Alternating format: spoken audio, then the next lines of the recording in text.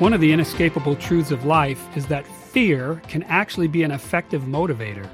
Now, I didn't say the ideal motivator.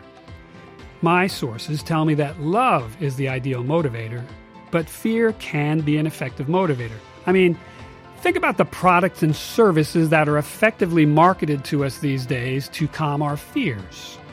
I vaguely remember one of the first cell phone commercials I saw on television.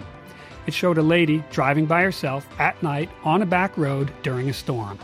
The car breaks down and you see the fear on her face until she remembers the cell phone in her purse. She pulls it out, makes a call, and everything's fine. Did the commercial work? Look around. Everybody has a cell phone.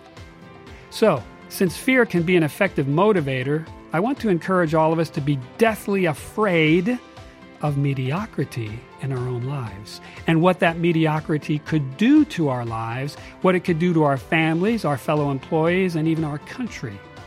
Then let's allow that fear of mediocrity to motivate us to unparalleled, unselfish, loving service to others.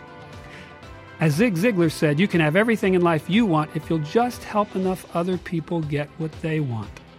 And then once you start living that life of unparalleled, unselfish, loving service to others, you just watch all the good things that start happening for you and those around you. And if you'd like to read a book about this to get you started, I have a copy of it. I've read it. In fact, it's a bestseller. As a matter of fact, I have multiple copies of this book. It's called The Holy Bible.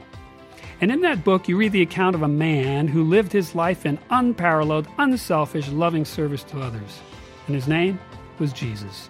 This man went to the grave, sacrificially, lovingly serving others. In fact, he came out of the grave and continued serving others, and he's still serving others in love today.